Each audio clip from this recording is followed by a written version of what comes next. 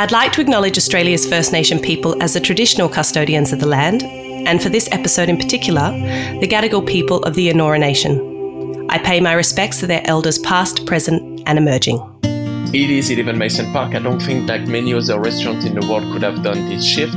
You can be yourself and you can feel comfortable from the moment you walk into the dining room, and you can feel comfortable and looked after in this environment. This is Over a Glass. I'm Shantae Whale.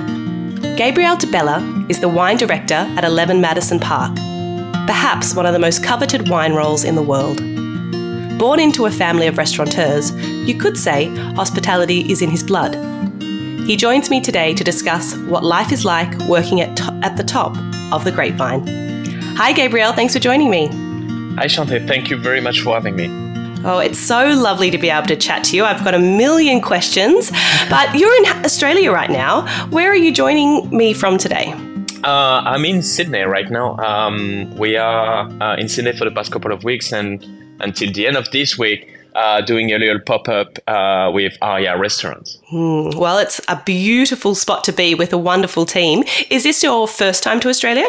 It is indeed. It is my first time in this part of the world, and so far it has been absolutely a blast, especially thinking that this is winter compared to the winter in New York City. You can imagine how drastic the difference is and how much we enjoyed it. I bet. And I'm sure all the Australians are telling you that it's freezing. Yeah, exactly. Well, you really picked an amazing spot working, right underneath the Sydney Opera House. How has the Aria pop-ups been so far? It's been absolutely amazing. Almost overwhelming, receiving so much attention in a way, and the excitement of the guests joining us. So some people have traveled specifically to join us for one night. We had some guests joining us from New Zealand, from across Australia, flying in Sydney just to come and see what we do. And that's just absolutely mind-blowing and amazing. And the team at Aria has been more than welcoming. It's been a blast. It's been a blast. Oh, that's wonderful to hear. And I'm glad we're showing you some good hospitality. I mean, this is a wonderful opportunity for people to experience that kind of dining, especially as travel has been a little bit more challenging. But I want to talk a little bit about where you come from and a little bit about, your growing up. You grew up in a French-Italian restaurateur family. Tell me a little bit about what your childhood was like. So my parents owned a restaurant over 40 years. Started as a really tiny Italian place doing only pasta, pizza. And then my father, who's definitely learning on his own, never been to any culinary school whatsoever, wanted throughout the year to really kind of level up a little bit and increase the quality both of the food and the service that he was providing in his restaurant with my mom. And so I grew up with that. Pretty much, I keep saying that, and it's not necessarily to brag about, but like the first time I actually walked on the floor, I was 7-year-old carrying one pizza at a time at the table because we had like a big football event in France at that time. So I grew up really alongside this transformation of the restaurant and this transformation of the passion and the improvement of the passion of my parents for all things hospitality, food, and wine, especially. We were in the middle of France. My parents still live in this small city of Vichy. And you can imagine that in France, the wine lists usually are pretty French-centric. They went definitely the other side and had a fully Italian wine list. The only French wine on the list were a Bourgogne Aligoté to make the kir and a couple of champagne. So it always been extremely interesting to chat with guests about all wine things, and especially again, like when you're in the middle of France and you have French guests joining us in an Italian restaurant, they used to have French wine available and labeled that they recognize, an appellation they recognize. So guiding them and helping them to discover new things and going off the beaten path was a lot of fun. And so I've done that for most of my childhood. As soon as I had a weekend, as soon as I was on holiday, I will help out at the restaurant. My brother will help as well a little bit. So I kind of grew up really, really in that way, knowing that ultimately I will end up in this field, but I didn't know where, when, and how that will work out. Incredible. I'd love to see a photo of you 7 years old carrying a pizza through the restaurant. I hope you have some memories like that. But did you ever find it, that you wanted to be somewhere else as a kid, that you wanted to be playing, or did you feel a sense of kind of responsibility and you enjoyed being around, the dining scene? Yeah, no, I'd never had the feeling of missing out on anything. Again, like growing up in I want to say a restaurateur family, we never necessarily celebrated, I don't know, New Year. New Year's Eve wasn't a thing. New Year's Eve was like a busy day at the restaurant that we actually prepared for weeks in advance. All those celebration was actually happening at the restaurant with our guests. And then in family, we will have a glass of champagne at the end of the night, or we'll have something like this. We will celebrate among us, but I never had the feeling of missing out. And I had so much fun. Like generally, I had so much fun on the floor. And on top of that, I mean, every summer when I was working, I got my salary, and at the end of the summer, I could buy myself whatever I wanted. So, I was extremely happy with the outcome and how it was working out. Like the interaction with the guests was almost more fun for me than going out and like ride a bicycle or like play ball in a way. Sounds like it's a real testament to your parents as well, who obviously ran, a fun place to be, and somewhere exciting. And like you said, you saw all the benefits of that nice kind of salary package you could take home. But pretty amazing of your family as well. Like you said, to have had a more Italian centric list in you're right, in the middle. I had to look up Vichy because I was thought, I know that name, but I'm trying to think of, so west of Lyon.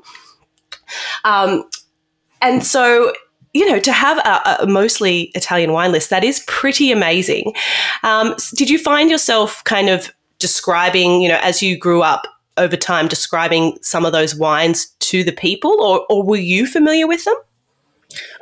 A bit of both. Like, I was familiar with them because, again, having a big Italian wine cellar, we will drink Italian wine us on our own time, like on the family table, on the dinner table, you will have a bottle of Italian wine. So I grew up with them, and that is true that at the very beginning of my career, I will often for myself more than when I was describing them to other.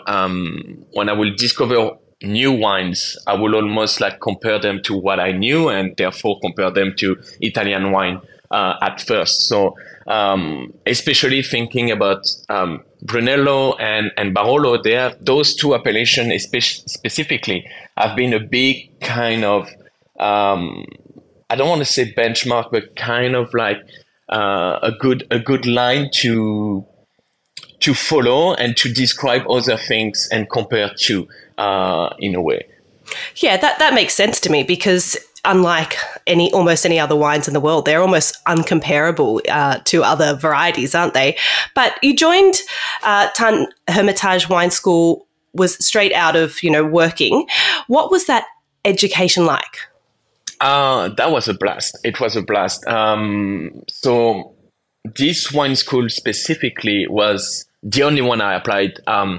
So I finished my degree back in Vichy of hospitality, and like I knew I wanted to go a little further. I didn't want to jump into in a way the real world quite yet. I wanted to either specialize. I wasn't quite sure at the time if I wanted to specialize a little bit more in the kitchen, knowing that I wanted to end up in the dining room, but having a little bit more of a background in the kitchen, or deepen my knowledge in the dining room. And I thought that if I were going to go in the dining room, the only thing I needed to really, really dive into, because it's such a big world in a way, is wine. And so I looked it up, and like the wine school that everybody has recommended me at the time was Tan Hermitage, who historically was the first wine school created in France over 30 years before I even joined the class. And so I applied there. I've been very, very fortunate to be accepted. But it was absolutely amazing. The first year, I remember after 2 days at school, you basically start school in September, obviously, and after a couple of days, you're sent into a stage to harvest, vinification, and those kind of things. And I ended up at Michel Chapoutier Estate, obviously in Tann-Hermitage, which at the time was like the brand new winery.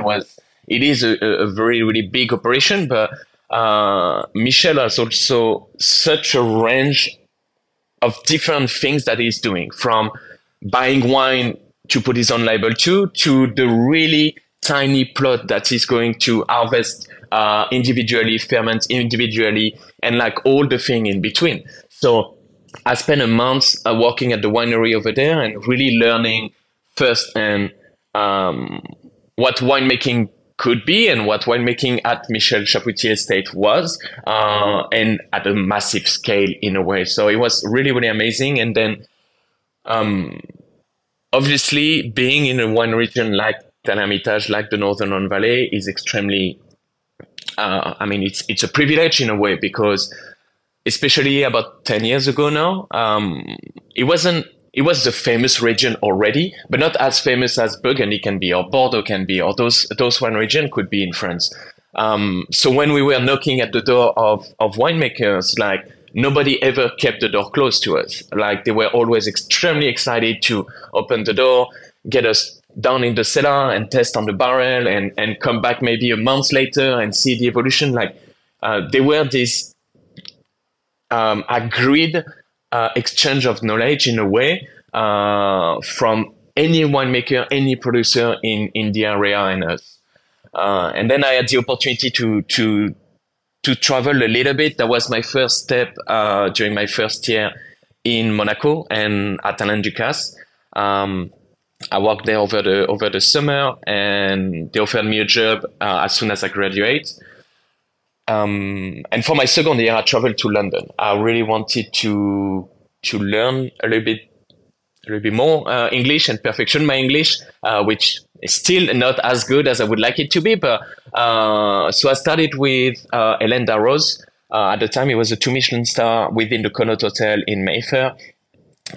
Beautiful wine list, and very much the beginning of where their wine program is at right now, which is definitely a world-class wine program. And really learning about what's the wine world outside of France.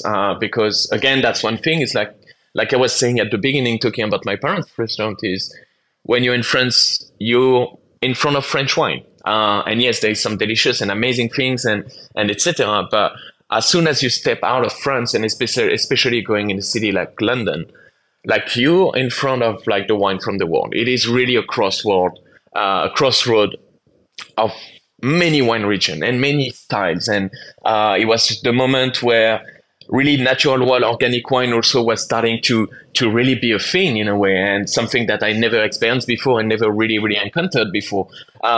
So it was really an important time for me, those 4, 5, 6 months I spent in London. And then when I came back, I graduated and went to work in Monaco. Amazing. So I didn't realize that you had that kind of opportunity to do in your first year and second year, to do so much work within the field. That's wonderful that that's part of the program that you're studying. Yeah, it's a big luxury of this school. It's the only one in France that operate that way. So basically, if you do well, you leave after 2 years with 4 diplomas. So you have 2 diplomas from the Ministry of Education, and then you have the WSET level 2 and level 3, which are co-financed by the government as well. So it is really a privilege. Like it's this school definitely trained the person that I am right now and the professional that I'm now right now. But also, if you look at all the alumni from this school, like, I don't know, there is some, obviously at Alain-Ducasse, there is some in Paris at the Crillon, there is the Claude Essence in 3 Michelin star in Annecy. There is, some of us are across France and furthermore across the world. and that is beautiful because that's a network that the school managed to really keep alive. And every year when they graduate their second years, they will invite as many people as possible to come and join into the party. So it is really a privilege to have been able to join this school and study at this school. That sounds incredible, and I can't even imagine, being able to wander through the kind of Northern Rhone and like you said, have doors open for you and be received and welcome in like that. That just makes my heart beat a little bit faster. But I think it's interesting what you said in terms of the approach of when you travel and you're working as a sommelier, because I've always found that French sommeliers coming to Australia are so energetic about a world that they want to learn more about. And so their knowledge of France would always be unbelievable, and perhaps lots of other places of the world. But when they would come to Australia, they would be so enthused about learning about little small producers. And, there was a lack of ego, almost a real humility about a place that they hadn't quite discovered as much as they wanted to. And it really gave a lot of energy to sometimes the other Australian sommeliers that were like, wow, I'm so thrilled that you think so much of our wine here. Yeah, no, I mean, it's again, like we grow up. I mean, like any people who live in a heavy wine producing country, in a way, Italy will be kind of the same, and Spain will be the same. Germany, depending on the area, will be the same. But it's like we grow up with wine and with all those appellations that some people would, like, I don't know, pay a fortune for. I mean, I had a friend when I was at a wine school who was born, raised, and grew up in Puy-de-Dôme. I mean, it is a tiny village for anyone who went to Burgundy, but it is this thing where we kind of live in those French vineyards and those French appellations, and we come across them like so frequently that as soon as we have an opportunity to like actually discover something different, something we never heard of, it is super exciting for us because that's showing us how it can be done differently. And then connect the dots, because maybe there is someone in France that we never heard of, or back at our home country, whatever it is, that might do something similar to what we tested in Australia or tested in, I don't know, in California, in Oregon, wherever it is. But like it allows us to like connect those dots and understand the wine, the world of wine a little bit deeper. Especially that more and more the new generation of producers back in Europe, when they are young, like before taking over their parents' domain or anything like this, like most of them will go and train in the Southern Hemisphere at some point, because like there is so many challenges also happening in different part of the world to learn from. It is very exciting, and unfortunately for some of the challenges, we're gonna come across them very soon, if not already, in Europe and in California. Have been dreadful in the past few years with the climate change. So all those things for me are kind of connected together. Yeah, so much to learn, and to learn from each other in your travels. I want to talk a little bit, because you then returned to London after you finished your training. As we know, each country has a different culture in wine. What was the biggest or the hardest thing to get used to when you moved to London in terms of a wine culture? What struck you that was different to what you had previously known in France? Probably two major things. The first one is the love of British people for fortified wine, which I obviously never really encountered before. It's not necessarily a thing in France, unless you come from the Roussillon or a specific region. And the second thing is the love for British people also to usually enjoy their white wine a little colder than I would have loved. So it was two things that I was trying to navigate in a way. One which was like, well, put your opinion aside and serve the wine as they requested it. And the other side was like to learn from all things fortified, and I mean, obviously sherry has such a hard influence in a way in London, and there is such a big scene, which was absolutely amazing to learn from.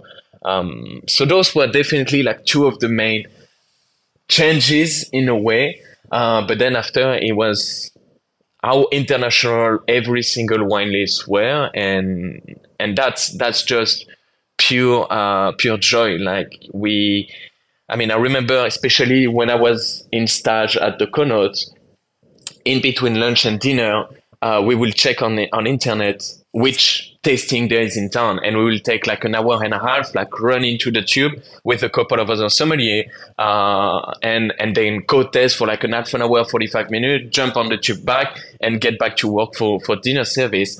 But it's having like this amount of like tasting, having sometime an entire room dedicated to Australia for that matter, where when you never necessarily approach a specific vineyard, it's just the perfect luxury. It's like you have all the style pretty much in one room. Some of the most influential producers of a specific region, a specific country in one room, and you can just go and dive into it. So London for that was absolutely amazing. Yes, I can imagine. It is such a mecca for everybody that kind of stops over and has to show their wares. So I can imagine that's pretty exciting. And I also can imagine it would make your days very, very long in terms of a big, long service, probably a few drinks after service, and then doing tastings in the day. No wonder you probably worked a crazy amount of hours when you were there. Tell me a little bit about how, which is, it's a rite of passage, isn't it? We all have to do those very long 100+ hours to find our boundaries. Tell me how Make It Nice Group, how did you discover that, and how did that come to play in your life? So Make It Nice, I discovered it the first time when the show 7 Days Out. Oh, no, actually, no, I discovered it a little earlier than that. When I came back to London, so that was in 2015, I went to work for a chef called Marcus Waring. The restaurant was within the Berkeley Hotel in London. And at the time, the general manager was just coming back from 11 Madison Park. And so we'll talk often about his experience at 11 Madison Park. And for me, I was like, never heard of this place. That was back in 2015. In France, 50 base is kind of important, but not as important as it can be in some other countries. And so I start to look it up. I look it up online, and I start to look at the wine list, which was absolutely crazy. I ended up on an article talking about the team at 11 Madison Park, and like this person was a master som, and like this person done that and that and that, and like I was thinking like this is a step too high. I mean, I'm an ambitious person, but like I was first. This is New York, and as a fresh citizen, like that would imply visa and everything, but like.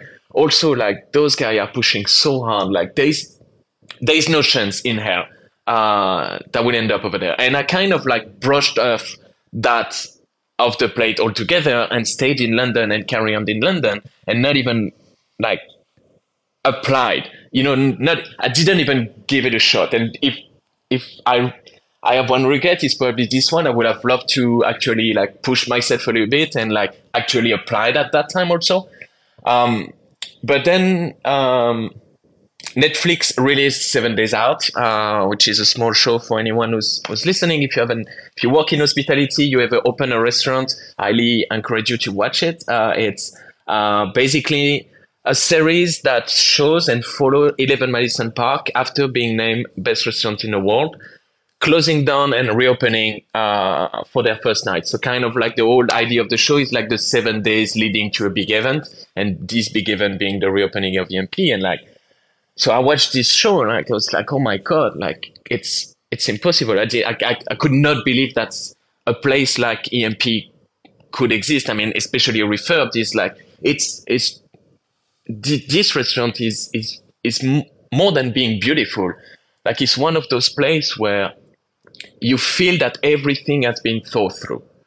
So just already as an environment, as the dining room, as the service station, the wine cellar, the kitchen, everything has been thought through. Everything is where it should be. And everything almost has been designed for this specific environment. So that was really, really mind-blowing. And then I worked in between for a company called Caprice Holding in London. I just wanted to experience the corporate role in a way, and manage several venues. And I've done that for a couple of years. And in January 2019, it was announced in the British press and in the press across the world, actually, that Chef Daniel Hume will open a restaurant in London. And so someone reached out to me, someone that I used to work with. It was like, listen, like the current wine director of 11 Madison Park, yeah, is going to be in town in London. They are opening a new place. Are you interested to meeting them? It's like, yeah, of course. Who would not meet them? I mean, are you crazy or what? So we had a breakfast with Cedric Niquez, who was the wine director of EMP at the time. And we started chatting over breakfast. And like, it's actually funny because it's probably one of these only interview that I ever had in my life where it wasn't an interview. We sat down, we kind of like exchanged politeness in a way, and like and those little chit chat in a way. And then Cedric pulled his phone, showed me the wine list of 11 Madison Park, and then we started to talk about wine. And then we start to dive into the list, and I was amazed of how the list has grown already, and like how deep, especially with my love for the Rhone Valley. I mean, this list for Rhone Valley is just like it's crazy. Is the depth and the and the diversity of things that this restaurant has is really amazing, and it's a testament of all the team throughout the time. So I came across Make It Nice that way, and I ended up being offered the position of wine director to open this restaurant, Davis and Brook, in London, which obviously I jumped on this position. And that was kind of the beginning of the journey with Make It Nice. Do you think that if perhaps your chat with Cedric was more of an interview, you would have been much more nervous and freaking out a little bit more? Probably, but I think also, and it's something that's definitely true. That's definitely true. But also the skill of Cedric, and it's something that I always try to do since then. It's like the way of looking at interviewing for your team. You're not looking at yet. You want something that's a high performer in a way. You want something that has the qualification and the experience and those kind of things. But most importantly, I mean, we're in hospitality. We need to focus on finding people that you feel the warmth, you feel the hospitality. You know, you that you will have them in front of guests, and they will look after the guests, and then we can teach them the technicality. And Cedric helped me to build my first wine program, and he answered the question, technically speaking, that I had in terms of like, how do I do? I don't know how many glassware should I order for the first glassware order for a restaurant of that side, and all those kind of things like that you can learn. But I think what Cedric hopefully saw in me was like this thing that I love to talk to people, and I love to look after people, and I love to like chat about diverse things, and hopefully that was kind of why the interview wasn't really an interview, but more of a chat. Yes, definitely. I completely agree with you with all of those things that you've said. It is true, and trying to teach the natural kind of way of letting people be at ease and relax and feel comfortable in your company is certainly something that you really can't teach. It is quite difficult. So it's wonderful that he made you feel that way. And in saying that, I'm sure he got the very best out of you and was able to learn all the things he needed to know. And you were very successful, obviously, at Davis and Brook. In 2021, you joined the 11 Madison Park team. That's a strange time to join a company in the midst of kind of a pandemic happening. How did that come about?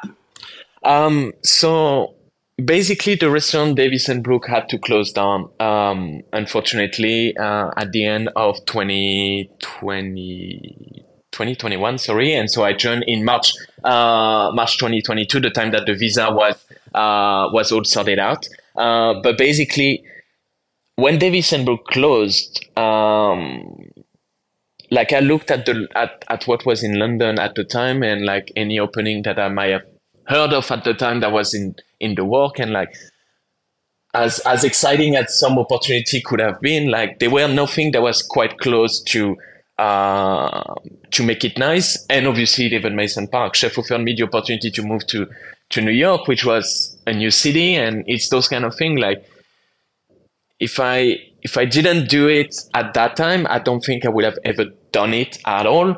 Um, Plus, it's 11 Madison Park. It's like for me one of the mecca of fine dining, of hospitality, and wine. So having the offer on the table of like, yeah, pack your bag and jump on the plane and come and join us. That was really really amazing and exciting and yes, obviously it was a transition period at the time, like any restaurant.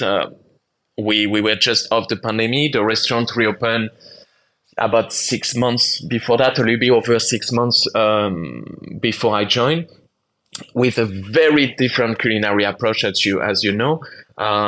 So yeah, it was a lot of challenges I had, definitely. But furthermore, it was the luxury of being able to stay within the company that I was in already. I mean, and carry on. I want to say embracing the vision of this company, the vision of Chef, and also the vision and the approach that this company has for hospitality and fine dining, which to me is very modern and very different to a lot of restaurants that I have experienced in my career, and still a lot of restaurants that I hear from very often. And it's wonderful if you do find a group like that has a culture and a wonderful kind of philosophy on how they treat their staff and their approach. It's kind of one you want to stick with. So I think that you definitely made the right decision there.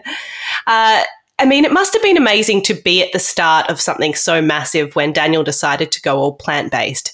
What was the experience like of being a part of that story from the get-go? Well, I was part of the story, but obviously afar, because the first time Chef told us that he was going plant-based was so at the beginning of 2021. And at that time I was in London, so we used to have those weekly Zoom meeting, as it was the trend at the time to all be on Zoom, but also it was very convenient for us between London and New York. And so Chef gather like all the upper management in New York City and the upper management in London, and we all jumped on the call, and Chef was like, I have something to tell you. We're going to reopen the restaurant as a fully plant-based restaurant. And I think every single one of us, especially in London, our jaw dropped. Because as like straight off the bat like this, it is hard to comprehend. I think we all had the same reaction that anyone else has, and that some of the press had as well. Is like, why would you break something that's working? Like, you closed up the restaurant as one of the most successful restaurants before the pandemic, with an incredible team and incredible recipes, amazing wine cellar, amazing bar program, etc., etc. And you want to put all that at risk. So at first we were very apprehensive. But then Chef started to talk about it, and it started to all make sense. And like, Chef is someone that has had the chance to, within his industry, pretty much win every single award possible. Like being best restaurant in the world, best chef, a bunch of James Beard Awards, which are very prominent awards back in New York City, like New York Times, etc., etc., etc. So, like, in a way, he's someone who is driven by challenges and is driven by having a goal that he is going to pursue. And like, he needed a new goal. And I think he knew that the team as well needed a new goal. Because since the restaurant was named Best Restaurant in the World in 2017, there weren't any more kind of goal, anything to kind of run for and after. So going into this approach was, before anything else, like a creative move. It was like, and it's so fun that I described that to guests as well. You had some some novelist back in France, I think a few centuries ago, who would do a similar exercise when they would decide to write an entire novel and not use a single time the letter E, for instance, or another letter. And like that forced creativity, that forced you to challenge yourself. As soon as you remove something from your palette of color in front of you, like you have to challenge yourself of how am I going to be able to like avoid that altogether or recreate something that is close enough. And I always approach like this move at 11 Madison Park as being that is like, how far can we go with fine dining, with cuisine, if we were to remove all animal product?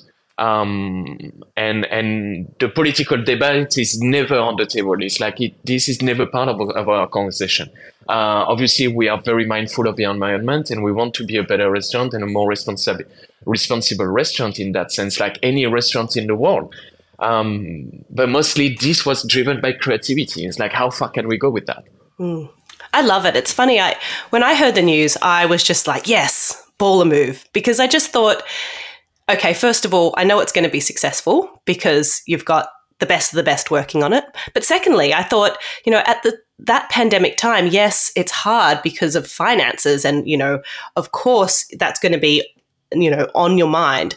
But it also was the time to reframe and throw the rule book out and see what could we do that's different and what can we change up that we perhaps in the past didn't feel the need to do. So I just saw it as this big baller move, and I thought like this couldn't be more exciting. Love it. Yeah, no, that is for sure. That's for sure. I've worked with vegan degustations and vegetarian degustations in the past. I always found that there was so much freedom because of the constraints of people not knowing what's classic and traditional. For example, you serve duck and people expect Pinot Noir. What's your approach in terms of the beverage offering that's accompanying that? Because as we know in any restaurant, the beverages are designed to really enhance the overall experience. And the menu is a huge driving force of that. Yeah, I mean, I think you exactly touched on the right point. Is like, it gives us so much freedom compared to before. It is unbelievable in a way, because exactly like you said, like before you will have at some point a lobster, so you know what you're gonna pair with that. You're gonna have a foie gras, you're gonna pair with that. You're gonna have the duck, obviously, at the time. And even though Pinot will work absolutely amazingly, we tend to go to Shiraz or Syrah because they had this black peppercorn on the skin, and like, I mean, it was just like a match made in heaven. It was just perfect and a no-brainer in a way, a no-brainer. But no, it's like, it is really challenging for the kitchen as well, but it is extremely rewarding both for the kitchen and for us. But every single menu is a new menu for us. When before we will change one or two courses, obviously adapt the sauce and the garnish of whatever dish or protein with the season we were moving in. No, we are just creating. Like every menu is a blank page starting off, and like you say, like there is no classic, there is no rule book, there is no, like, I don't know, Bible from whatever chef that you can go back to and like, all right, we're gonna do this recipe, or we're gonna make a twist on this recipe. No, pretty much everything we've done since the reopening are like new dishes that we came up with in a way that we developed, and the same goes for the wine pairing on our hand and the bar program as well for Sebastian. I mean, on the wine pairing, we never had that much freedom. It's like I always approach that in the way that, if you think about it, a guest who is willing to come at 11 Madison Park, 3 Michelin star, fully plant-based restaurant, is already someone who's coming with an open mind. Because there is also an amazing restaurant in New York City, and they decided to come and give us a shot or come back and come and visit us. And but they are walking into the restaurant with an open mind of being willing to discover new things, discover new texture, new taste, or new recipes, new technique, etc. So the kind of the same will apply with wine. Like we don't have anymore those rules that you have to start absolutely in a way with champagne, and then you need to move into I don't know, Riesling, moving into a Chardonnay, moving into a Pinot, moving into a Syrah. Like, we don't have this progression anymore. Yes, some menu might mirror that because the way the menu is built up, you have this crescendo effect in a way. But if we want to put a white wine, then a red wine, then a white wine, then a red wine, or if we want to put a rosé in the middle, or if we want to put a sake, or it's like it's limitless. It's limitless in that sense. Having some beer in the pairing, we're very close to launch that, and like we amended the menu at the last minute. Fortunately or unfortunately, but like again, like there is no limit whatsoever, and the guest has no expectation in a way because they don't know what they are going to jump into. So they trust us fully in that sense. Have you noticed a change in the clientele in terms of them being even more open-minded since you've gone plant-based? Do you see a little bit of a difference from, what you've experienced in other restaurants? Yeah, definitely. I mean, the biggest change we experienced was the demographic. We have a much younger clientele than we used to have, which is again extremely exciting because they have different expectation, and like they're different. Our guests now have even more an open mind than the guests before, in a way. Like, they are willing to discover new things. They are willing to dive into like an entirely a full-on cocktail pairing in a way, or things like this. Like, they are curious and they are willing to again take the risk to not like something, but they will give it a shot. I think that's fabulous. And I imagine that very much, like you said, translates to also the style of wines that people are requesting. And I think it's wonderful that it's like breathing new life into kind of what the classic clientele of what we imagine goes to a fine dining restaurant is. And I think that just means that there's probably a lot of new energy in the room, and that's really exciting. Yeah, definitely. The dynamic in the dining room changed drastically. I mean, we found that with the change of demographic as well, like things like, for instance, our playlist wasn't right anymore. Like, it was amazing for the quote unquote old DMP, a little bit jazzy, obviously Miles Davis focus, and so on. But like, we decided to change a little bit that and pump up the level of the music also in the dining room, and the dining room really feels very different, and it's even more of a party in a way, a dinner party in a way, than it used to be before. And like, that's beautiful. That's really beautiful. And I agree that in a way, I mean, it's also because it is 11 Madison Park. I don't think that many other restaurants in the world could have done this shift. But because of the grandiose of the room, and because of the ballet of all the dining room team and everything, like, he makes such a beautiful atmosphere, and like a cheering atmosphere, and somewhere where, yes, it is a 3 Michelin star restaurant. Yes, it is a former best restaurant in the world, for whatever that means. But you can be yourself, and you can feel comfortable from the moment you walk into the dining room, as grandiose this dining room can be. And you can feel comfortable and looked after in this environment. I love it. I think it's incredible, and it sounds like something that's got to be on everybody's bucket list to get over there and experience it for themselves if they haven't already. Certainly is going to be on mine. I want to know a little bit, just quickly, about what you love most about your job. At the end of the day, on a hard day or a particularly stressful day, what is the number one thing that just keeps you coming back? There is two things that are really, really close to one another, so it's hard to say that this one is more important than the other. But definitely the team. I mean, seeing the team growing, like, we obviously, I mean, when the restaurant reopened, they had to start from scratch. I mean, it's a brand new team. Beside a couple of people, or 2 or 3 people that were here before the pandemic, like everyone is like brand new. So seeing them growing and seeing them succeeding in a single position and getting promoted, and then struggle a little bit and get better at it, more comfortable, and then crush this position and then move again further. That is really rewarding and so much fun.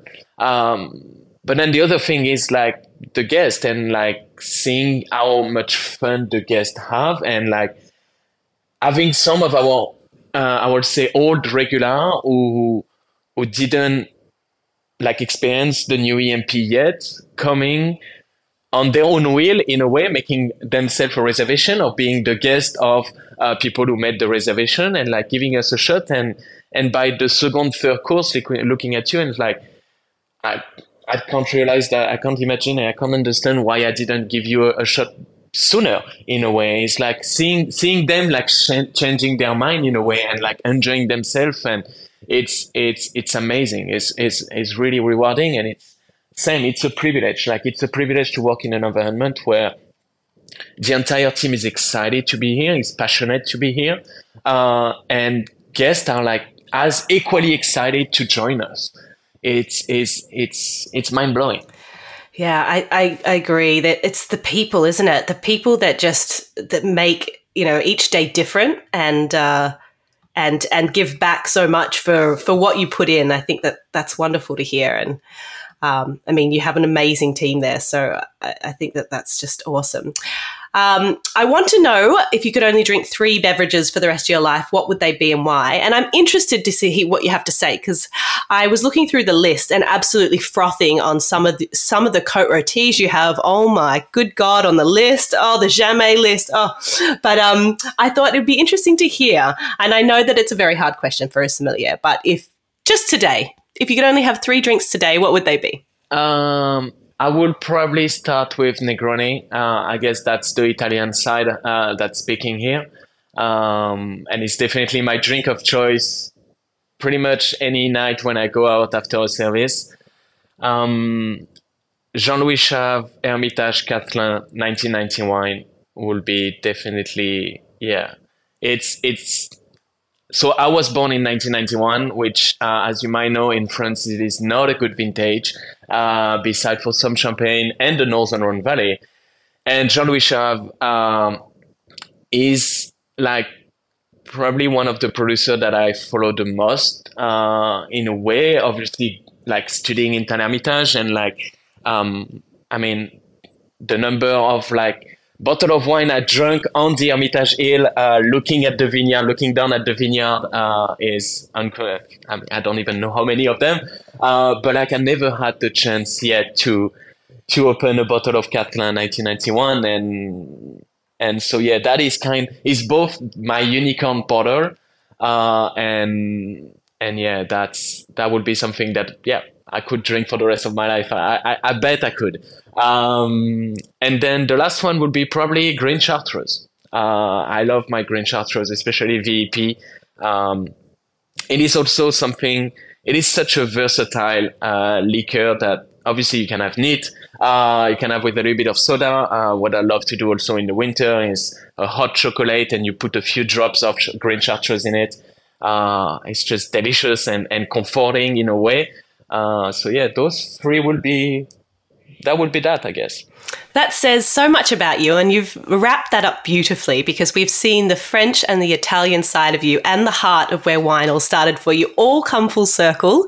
I can't think of 3 drinks that really wrap that up better than those. So that's beautiful to hear, and I've never had a hot chocolate with chartreuse, so I am going to try that.